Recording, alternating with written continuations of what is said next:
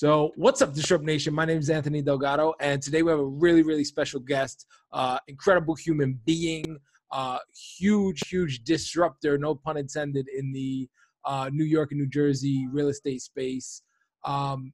He is an entrepreneur. He has a history in urban culture. He has plugs into the music industry that we might even touch on.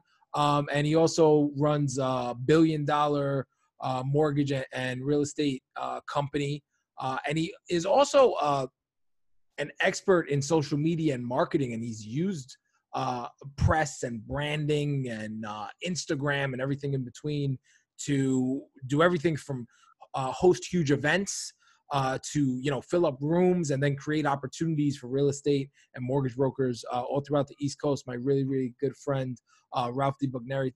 Ralph, thank you so much for being on the show. Thanks for having me again. That was a good introduction. You do a better job than I do. So let's talk about before we get into your story, let's talk about what's actually happening in the world right now and how that's affecting your business and the real estate industry as a whole. Yeah, I mean, it's kind of the great unknown. So I went through the crash of 2008, and most people know what that is at this point. This is a lot different from that because that was a housing crisis, and this isn't necessarily a housing crisis, but it's having a pretty crazy effect on mortgage and real estate in general, just because everything has stopped. And what I saw happen over 6 to 8 months last time in 2008, this time happened over like 2 weeks, whereas everything just shut off. A lot of the products people were using to invest in real estate that were out there completely dried up immediately, especially for investors. That was, last time we went through kind of a subprime market, and that was like aggressive loans for people buying homes for themselves. What we've had over the last 3 years is really aggressive financing for people who wanted to invest in real estate for the first time. There was aggressive financing for it. So when everything stopped, that went first, and almost immediately, within like 3 days, like everything was like, everybody's like, whoa, we're not gonna fund these loans anymore. So it just went back. So every single deal within 3 days is like, yeah, like hundreds. We lost hundreds of deals in a few days on the investor stuff. The regular everyday person who's trying to buy a home for themselves, all those products are still available, which is a good thing. Like that hasn't changed. The first time home buyer type of stuff. Correct. Yeah, that stuff is still available. But as an investor, you will basically be able to buy a home up until the last 2 weeks without having to show your income, with just showing that the property was going to be able to self-sustain itself. And you were able to buy those properties under LLCs. Now that whole game is going to change, and I think we'll see some ramifications to the market from that over the next few months to a couple of years. Definitely. Well, even me, on like a real personal note, I was in the process of buying my first home here in Puerto Rico, and we were supposed to close 3 weeks ago, the week that the lockdown started in Puerto Rico. Puerto Rico was the first to lock down. And literally outside my window, freaking house is right over there. It's in my same complex. I'm renting now, and I was getting ready to move into a new construction that's up the street. Same freaking complex. And the house is sitting up there empty, and the law says that they're not allowed to do mortgages. Like the governor put the law down at all. All mortgage needs to stop operations. The only business that they want to operate right now is essential services, which is grocery, pharmacy, and medical. So what do you do? I mean, the whole economy's on pause. Yeah, it's on pause, and that's really and for us, up until about this week, we were still doing a lot of refinances because the rates were low, but now we're not selling them. People aren't selling houses, and my agencies aren't selling houses, and because everybody's just on pause. And I think everybody at this point really wants to be on pause. We're up until a couple of weeks ago, people were still out there, but I think everybody wants to be on pause. But it's kind of the great unknown right now, and what happened is Wall Street's not looking to take any kind of long-term risk right now because they don't know what's going to happen. So all that stuff that was long-term risk, like mortgages, they're like, we're going to wait and see what happens in the next few weeks. So, the government agencies that are still providing financing, like Fannie Mae, Freddie Mac, and FHA, are still business as usual, pretty much. But these outside investors are just like, we're gonna wait. We went through this once already. We're not doing it again. Yeah, well, I feel like this could be even worse, especially for investors, because aren't a bunch of people, wasn't Trump on TV telling people not to pay their rent? Like, what the hell is going to happen if you have an investment property, you have a mortgage that's due, you have a small margin. Maybe you're making 20% on the mortgage or something, and now you have to foot the bill for the whole mortgage.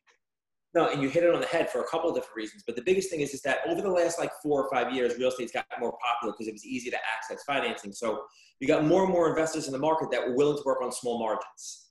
They didn't need to make a ton of money or need to make, when they flip in a property, need to make big spreads. They were working on smaller margins, kind of like everyday people, not people who are looking to make big hits. Mm-hmm. So now those people are over leveraged, and they can't withstand 2 months without rent payments or 3 months without rent payments. So what you're going to see is there's going to be value to buy properties with those guys, because they're going to have to discount those properties to sell them when the market unlocks, because then, they're going to have debt and problems and too many properties. So that's what I think you're seeing coming next. And there's a bigger problem that they haven't stepped in on yet, but that may be coming. So when you pay your mortgage, you usually pay your mortgage to a mortgage servicer, that the person who collects your payment. Unless it's like Chase or Wells Fargo or a bigger bank, it's usually a mortgage servicer who collects your payment. That bank then pays the agencies. They pay Fannie Mae, they pay Freddie Mac, they pay FHA. If you don't make a payment for your mortgage to that servicer, they still have to make the payments to the government agencies. So now the servicers who are huge, the huge companies, are now collecting payments now, and they still have to make payments. Now, usually it works itself out, so it's not that big of a deal. Yeah, most people don't. Yeah, one guy missed his payment, no problem. The majority pay, right? So like now, if nobody's paying or there's a big drop in payoff, it becomes an issue. So, they're aware of it, but they haven't spoken about it yet. But, if the servicers fail, which is possible, then it'll have a ripple effect. But I don't think they're going to let that happen. But, that's kind of where we are right now, that there's some uncertainty because they're not, people aren't going to make their mortgage payments. What about this stimulus package? Is there anything in there that addresses any of this? Not for the residential mortgage companies. They didn't do anything to address that, which is, they were upset about that. They addressed a lot of the commercial real estate and the REITs, the real estate investment trust, but not residential real estate. I think that you'll see it come in the next week or so. Though I think they're aware and they have to do it, because if they don't, then we're just going to, it could really have a bad effect for a long time. And then what happens? Well, I mean, the bank could take the homes back, but do they even have?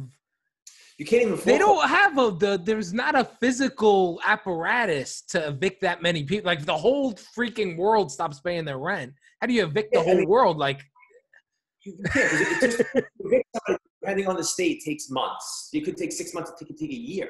Yeah. Some people from 2008 are still living in their homes, but they haven't been able to get them out. I'm not kidding you. So, it's not like they can't evict people. They're not going to be able to evict people. So right now there's an eviction freeze anyway. But even if they wanted to, they couldn't. There's a national eviction freeze, federal level? At least in the state of New York. I'm not sure. New York, okay. There's a 3-month eviction freeze. So you can't even evict anybody right now.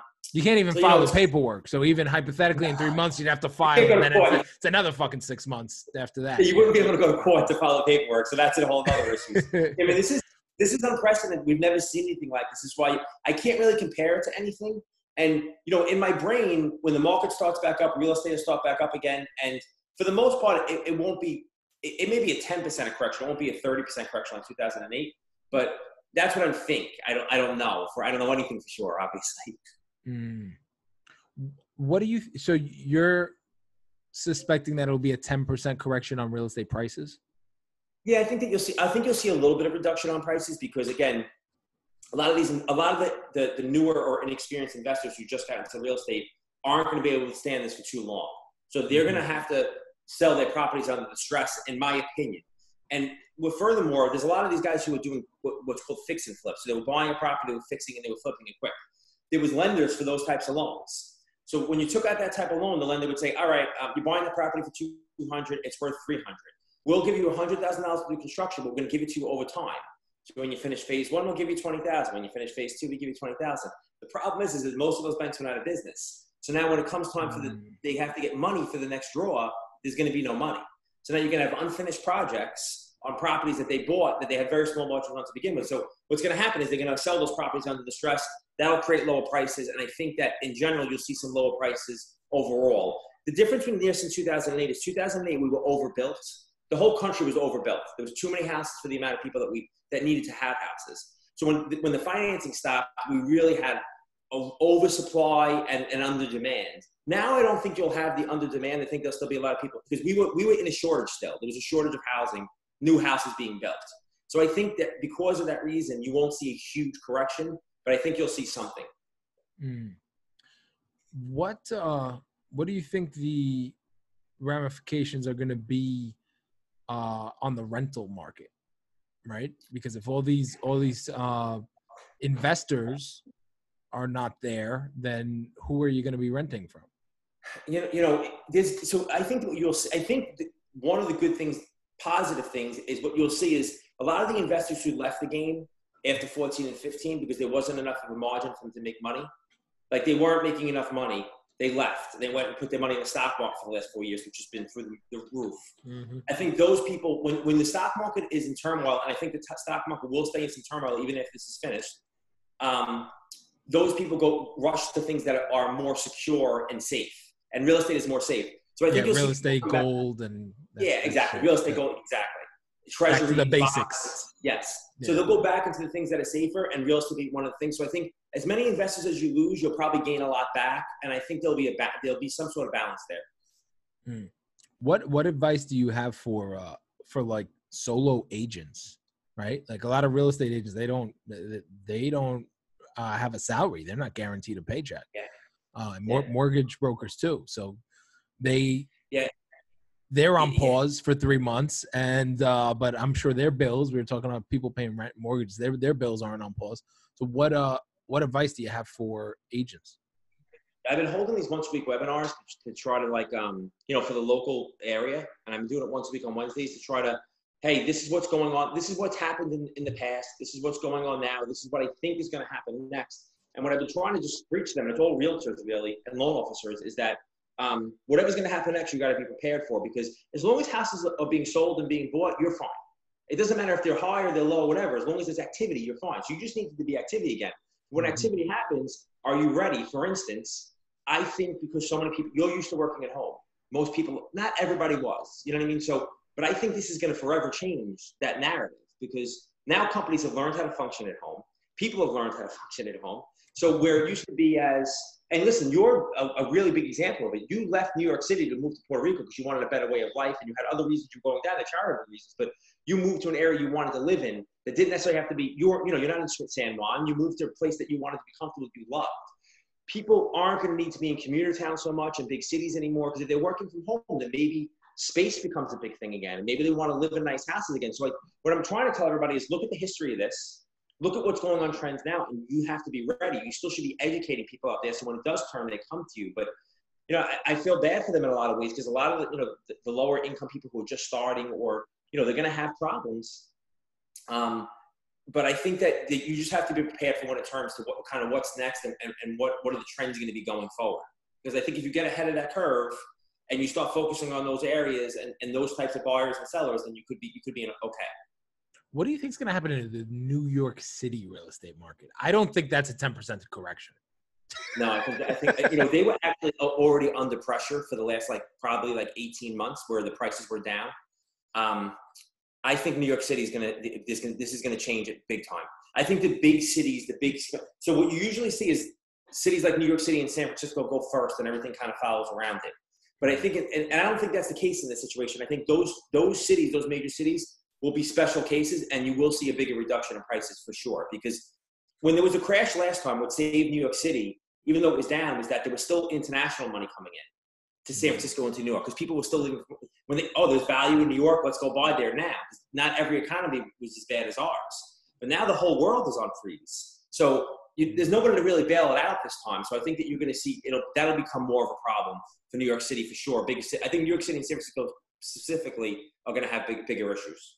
Well, yeah, and I mean, from a public health perspective, who the hell wants to live in Manhattan anymore? You're right.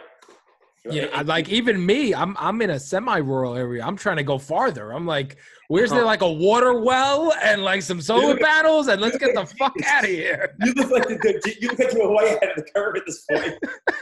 I agree with you. I mean, I think this changes how we interact. I think this is forever.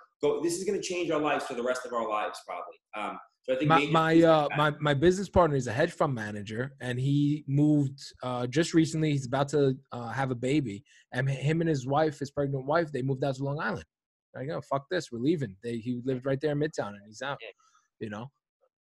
I mean, it's scary because, I mean, again, and I hate to use this term, but it's like ground zero for this disease in New York City right now. Like, there's just so many cases. And it makes sense because you're so on top of each other. And Subway. Yeah, and it congregates and you're always out and people are in bars. And, you know, it kind of makes a lot of sense, but it's scary for sure. What do you think, the trends, I mean, you touched on it a little bit, but what do you think the trends in home buying? Do you think that home buying is going to stop? No, I think that people will look for value. You know, I think that people come back in and say, oh, maybe this is a time to buy. Here's the thing that's going to save it. Interest rates will stay very, very low because the government is making sure that's going to happen. They're buying this. They're buying the treasuries. They're buying the bonds to make sure. Yeah, I text my mortgage broker when the shit was first happening. I was like, my rate's getting lower right now, right? Like we were still going to close. And I was like, yeah, we're going to get an extra point or two, right? It's helping rates, and rates will stay low for the foreseeable future, I think, until at least the election. And that'll usually changes things a little bit. So I think that'll help keep people in. I think there was a big pent-up demand before this happened because there was a lack of inventory. So there was a lot of people looking that are just like, whoa, I don't know what I want to do right now. But if they see a stable market, they're still going to have a need for a home. They're still going to want to own real estate long term. You know, if you look at real estate long term, it still outperforms the stock market 2 to 1 since 1980, I think. So it's still a good investment long term. So I think you just have to, it depends what you're looking at it as, but I think you'll see less of the short-term investors and less of the short-term people and more of the long-term people in the market. But I think it'll be okay overall. I want to switch the topic a little bit, but keep it on the real estate space. So solar energy, renewable energy, getting off the grid, right? What type of incentives are there in the real estate industry for like renewables and things of that nature? There's some stuff out there where you'll get rebates. There are some loans that will, they're green friendly basically. Like if you do those loans, they'll give you, there's discount on the mortgage, there's discount on the fees. Surprisingly, Anthony, to be totally honest with you, there isn't a lot of it. There isn't, you know, it's out there, it exists, but it's not like it's a popular thing that most people know about. It's been brought to me a couple of times, but even being brought to me, it was hard to really find financing for it. There are some loans that allow for it right now. Like, if you want to make your house green friendly, you can do a construction loan and build the cost into it to do it, and you can do it. But it's not, you would think that at this point, it would be more of a thing, and it's not. And it's funny because I heard them say today that the pollution in New York City and Los Angeles, I think, is like half right now of what it was because nobody's on the roads, nobody's outside. But there's not enough concentration on it. It's really, it's an interesting question, but there's a little bit of it, but not a lot of it. Yeah. Yeah. Solar City. So it's like the company that's owned by Elon and Tesla. You know, they have a whole setup. It works. There's like an app for your phone and everything. And it definitely works. I remember, you know, when I was younger, it was more of like a hypothesis. It was like a science experiment. You put these panels on your house. But no, I mean, they've created something that works.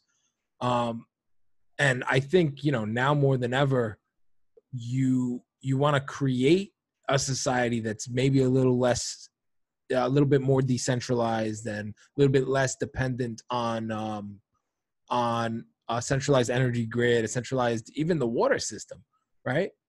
Like you start thinking about these things, like the water system stops working, people stop going to work, and you know, what's going to happen? Your water stops flowing in your house. Yeah, right. We're way too dependent on it. You're 100% right. And what do you see where you are at this point now? I mean, are you seeing, is it at all present in Puerto Rico at all? Oh yeah, is what? It's like, are they moving towards solar energy or green energy? Yeah, well, for sure, but that's due to the power outages here. So we lost power for a really long time in Hurricane Maria. When the earthquake happened, now this is kind of weird. I kind of have a gripe with this with the government. They turned the power grid off for 2 days as a preventative measure. So imagine that. Imagine a government official saying, all right, well, there was an earthquake. We want to make sure everything's okay. So we're just going to turn you guys off. And the island went into, quote unquote, what they call Maria mode because they're already used to it from Hurricane Maria. And a lot of businesses now have backup generators. A lot of condominiums have backup generators. So certain places will be on, but a majority of the population does not have full backup generators or full solar panels. Yeah. So they turn off freaking, 90% of the population just gets turned off because a government bureaucrat says so.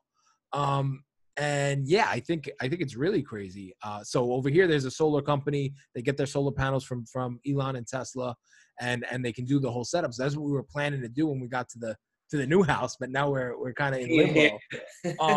One of the other crazy things that we see down here with the shutdown is government. Grocery stores having the government outside, so having like cops and like SWAT gear in front of the freaking Walmart and these big lines. And I'm like, what the hell is going on? Like there's a giant line and they're letting in, I guess, a few people at a time into the grocery stores, but it's really, really surreal. And what they just instituted 2 days ago is alternate day driving.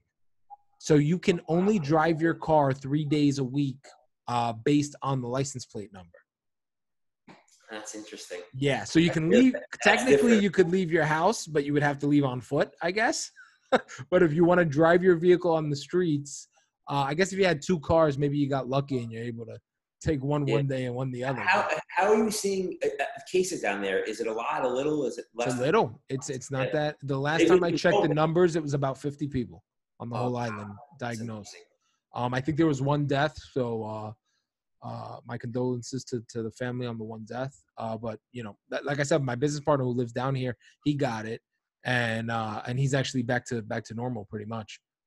You know, he had it for a week. He had it really bad. I mean, he said that like God saved his life. It's the only reason he's alive. But the cases are very controlled here, thankfully. I also heard that it doesn't travel that well in the heat. Yeah, they've said that. I know. Yeah. I just feel like you hear new things every day at this point. I don't know what to think. I guess because there's so many cases here that you know, it's like so confusing. well, the other thing, my brother's a New York City firefighter, and he thinks he has it. So he just did the test today, and he's pretty sure that he has it. I'm sorry to hear that. Yeah, but he's young. You know, he's a young guy. He'll be all right. But it's, you know, it's scary. And I think the more people they test, the higher the number goes. So, you know, they could have had it the whole time, you know. Doesn't mean it's spreading that fast, but it's definitely crazy times. I've had 4 or 5 people in my family now have it in different places, and everybody's gotten through it, but like it's becoming more common than not, which is crazy. But yeah, it's scary. What do you think's the impact going to be on the commercial real estate market, which I feel even before this was not its strongest, right? Like you look at malls are kind of becoming extinct. You look at big box retailers like Macy's and Sears and JCPenney and, you know, Toys R Us went out of business last year, you know, so it wasn't, I almost feel like this is the nail in the coffin for some of these big box retailers. But what do you think the effect is going to be on commercial real estate? I agree with you. I think this is going to be destructive, bad for that stuff. I mean, you know, you're already seeing Cheesecake Factory and Subway and all these. They're saying we're not paying rent already. It came out. They said it. They said it already. They said it week 1 we're not paying rent. So you know, those are thousands of locations. and you know, shit. Where they go in major shopping centers. So like they're already saying no, we're not doing anything. You know, I agree with you. I think retail was already kind of hanging on by a thread, like shopping mall retail and commercial space. I think the commercial market's going to take a huge hit. I think what you'll see with a lot of that space is a lot of it over time will end up being repurposed for other things. You know, other things that we do use these days, whether it's warehouse space or more Amazon. Like all the malls are going to turn into Amazon fulfillment centers. But I think this is going to Amazon will just buy the malls. Yeah. It'll be like every store is owned by Jeff Bezos. If you go look at the commercial REIT, so the real estate investment trust that hold commercial properties, they're getting hit the hardest. And there's really no reason, you know, that's going to be a big problem. That will be a problem in this country for sure. Yeah. Yeah. What do you think they're going to repurpose all these malls? I mean, there were already like abandoned malls in the middle of the country in the Midwest and shit. So what was happening in San Francisco, and I thought it would happen here more than it hadn't, because real estate was so in demand there, and there wasn't enough property. They couldn't build anymore. There wasn't enough. So they started turning a lot of the commercial space into residential space, which I really, for the last 2 years, thought was going to happen more here than it has. But I think you will see it happen more. I mean, I think even, you know, office spaces now at this point, if you go look at the big companies that rent the Cushman and Wakefield and all the big companies that rent big office spaces, they're making all those spaces live workspaces at this point now. Like they're transitioning these places. So I think you'll see more of the live workspaces. I think you'll see more of, again, warehouses are a big commodity. It's funny, but it's not. Like, warehouses are going for a premium at this point now because there's more need for that kind of stuff. But I think you'll see a transition into much more residential experience spaces, or stuff like that. And it hasn't happened yet. I really thought it would happen quicker, but it really hasn't happened. It's happened in a few areas, but not everywhere. Yeah, definitely. I saw Kearney Point, which is supposed to be a workspace, but there's a couple guys in there using them as live work. I knew 2 or 3 people turned it into live work. Yeah. There was this one entrepreneur. He moved from like the Midwest or some shit, and yeah, he was using it as a studio for a little while. I mean, that wasn't his full-time thing, but for a couple months he was using it as a studio. And I think there is something to be said for that, especially with this whole work home thing that's happening, right? Everyone's getting used to working from home. For me, I feel it's kind of prolific. I kind of feel like the ultimate "I told you so," because now everyone's being forced to do business the way I thought they should have been doing it in the first place. As I think about everybody being home, and you said you were working on stuff in the house, and so have I. I've been working on some other stuff. What I personally feel is going to come out the next 3 months, and you'd be probably a better person to comment on this, is that all this great creative work I feel like is going to come out of it. Because now everybody's been home and they've been forced to kind of just focus on themselves and what their passion is because they can't work or they can't do this, they can't do that. So I think that's when creative minds tend to kind of rise to the occasion. I think you may see some really new, cool, creative, whatever it is, come out of this, whether it's inventions or music or movies or art or whatever. I think you'll see some great stuff come out of it that way. I hope that's a positive of it.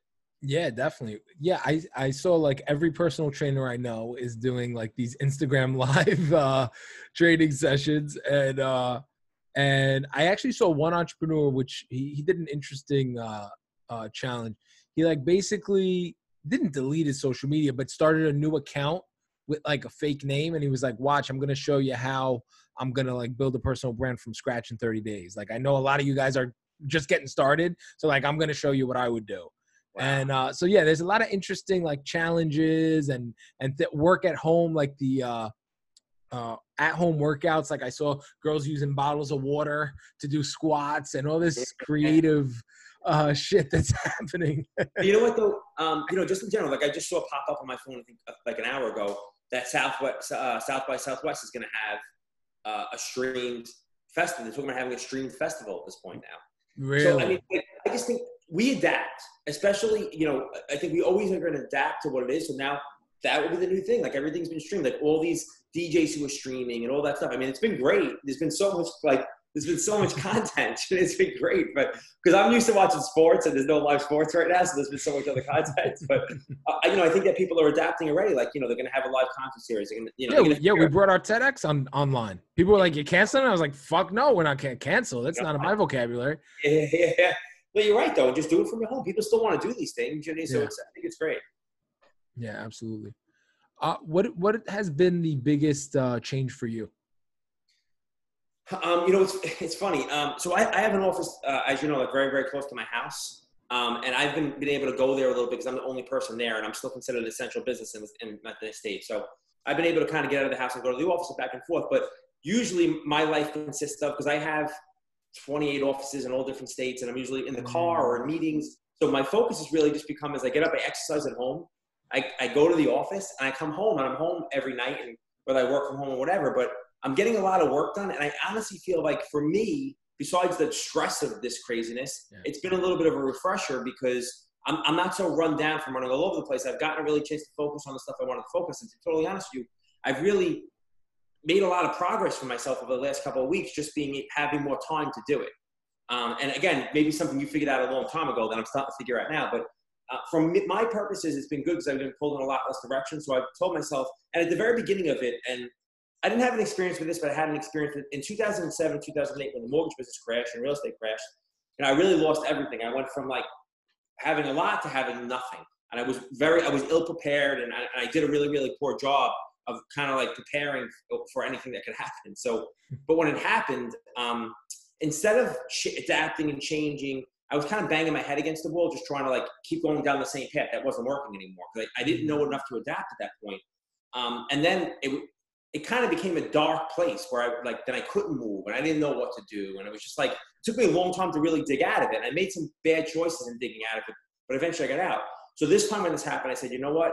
And I'm in a different financial position, so that's part of it. But I was like, I'm not going to stand still this time. I'm going to adapt. I'm going to look for different things to do. I'm going to change course. So as everything else changes, that I'm changing with it. I'm not standing still. So at the end of this, when we come out of this, it's not like, man, what did I do? I just lost 2 months of my life. You know, as I got older and I have little kids now and stuff like that, time has become very, very important to me. So even as time is freezing, I feel like I can't stand still. I got to try to adapt the best way I can. So I'm not sitting still. So I think for me, in a lot of ways, it's been positive because I've had to change my style almost. Yeah, no, definitely. Yeah. And I think that a lot of people are waking up. A lot of people are like, and that's actually something that I say on these live calls is, okay, who are you going to be in 30 days? Right? All right. You're stuck in the house, but who are you going to become in 30 days? I freaking lost like 10, 15 pounds. I'm on a strict diet. Thank God we got a treadmill in the house and I got some weights and I got a whole freaking gym downstairs. I'm focused. I'm in the zone. And yeah, absolutely. Improving myself, thinking about, you know, who am I going to become? What are my goals? And less distractions. Even me that I always worked in the house, I would still go out. We would do a lot of dining. I'm saving thousands of dollars. You know, and we would go out and enjoy ourselves, which, you know, I am in a way looking forward to getting back to that at some point.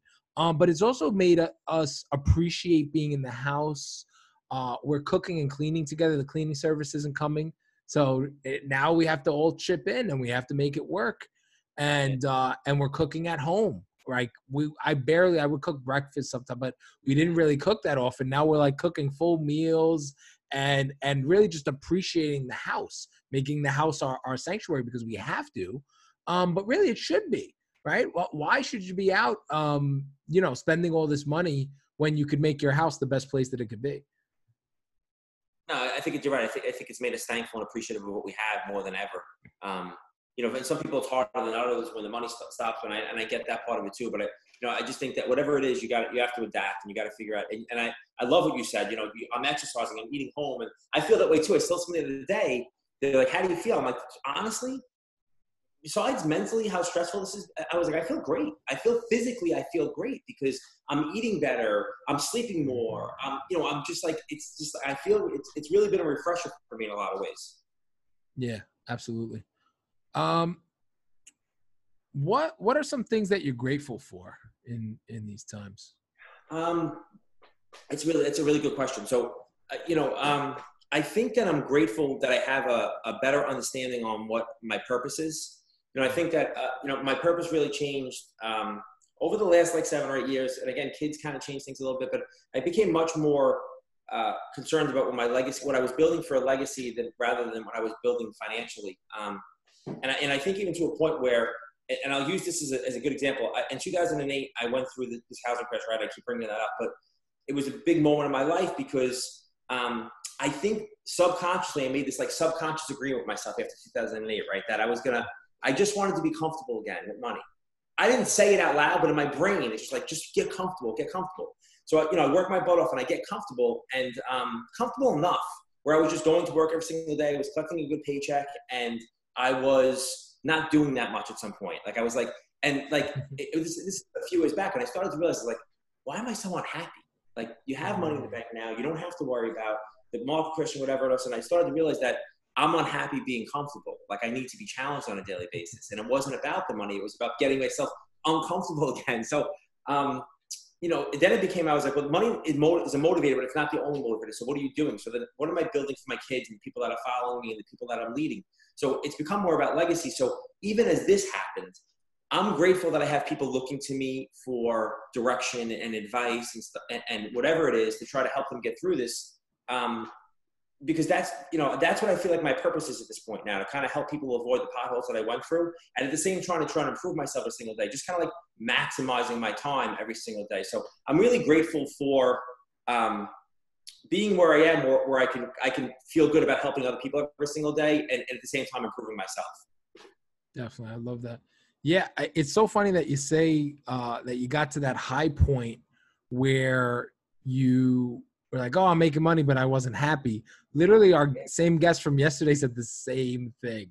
He was like, I was chasing 7 figures and I wanted, passive income. He had some real estate and things were going in and stuff like that. And he was like, I got to this point and I wasn't happy. And I was like going on vacation for 3 months at a time. And he was like, and I realized, oh shit, it wasn't the money I was chasing. It's almost like the work is its own reward. And that's why you have to make sure that you're doing things that you love. Yeah, 100%. I mean, again, I just think I wanted to be comfortable so bad again. I got comfortable and I was like, well, this isn't it. I was striving to get here and then I got here and this isn't where I want to be. I need to be uncomfortable. So yeah, for sure. Very cool. In marketing, I know you've used press and marketing and social media to build your brand. What advice do you have for people, I guess, in general, and then also like in times like this?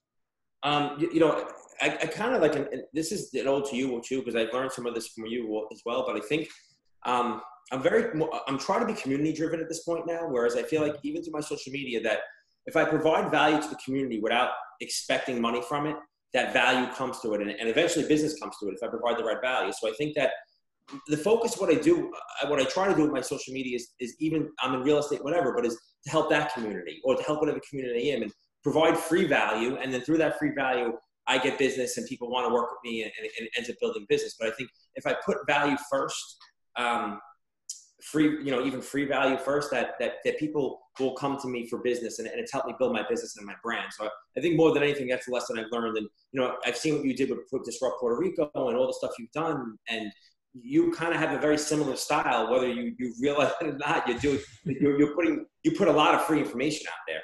Like you really give a lot of people a lot of free stuff. And I think through that, people kind of flock to you, is like, you're the guy. Like the Puerto Rican Bernie Sanders over here. Yeah. We were giving out laptops last week when Corona hit.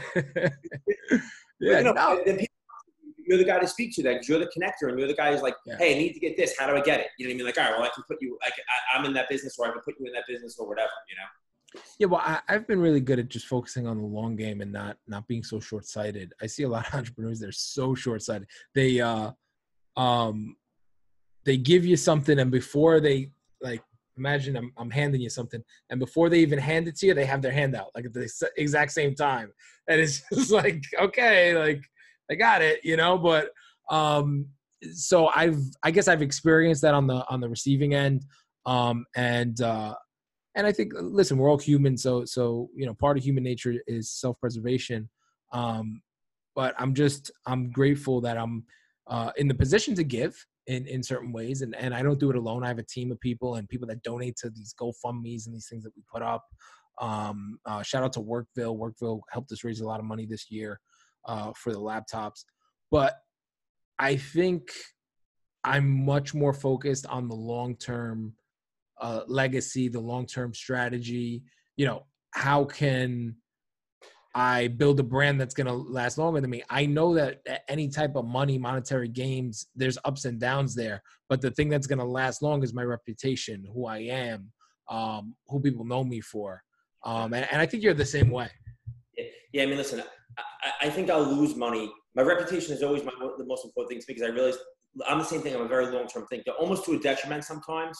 Because when there's uncertainty long-term, I get very uncomfortable. So I got to, sometimes I have to adjust. But I agree. I think that reputation is always the smartest thing. You're better off losing in the short term and winning in the long term. And I'll never, if somebody borrows $1,000 from me and, for whatever reason they can't pay me back, and I'm just going to use this as a small example.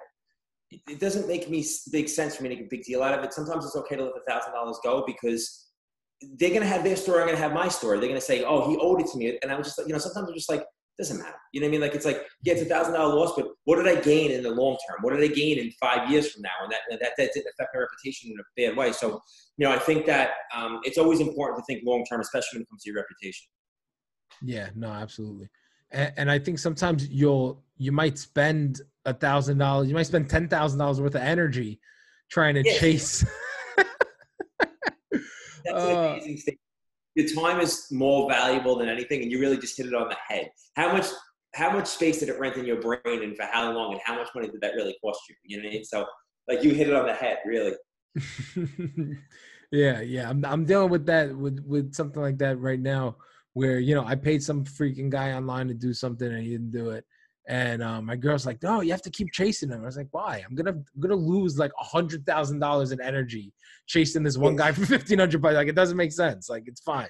Like, sometimes you got to write it off. It stinks, but listen, nobody, and I know your fiance's in the stock market and just in general, nobody always buys at the top and sells at the top and buys at the bottom. Nobody does it. Sometimes we're going to lose. Nobody's infallible. So we all take losses. I take losses every day still.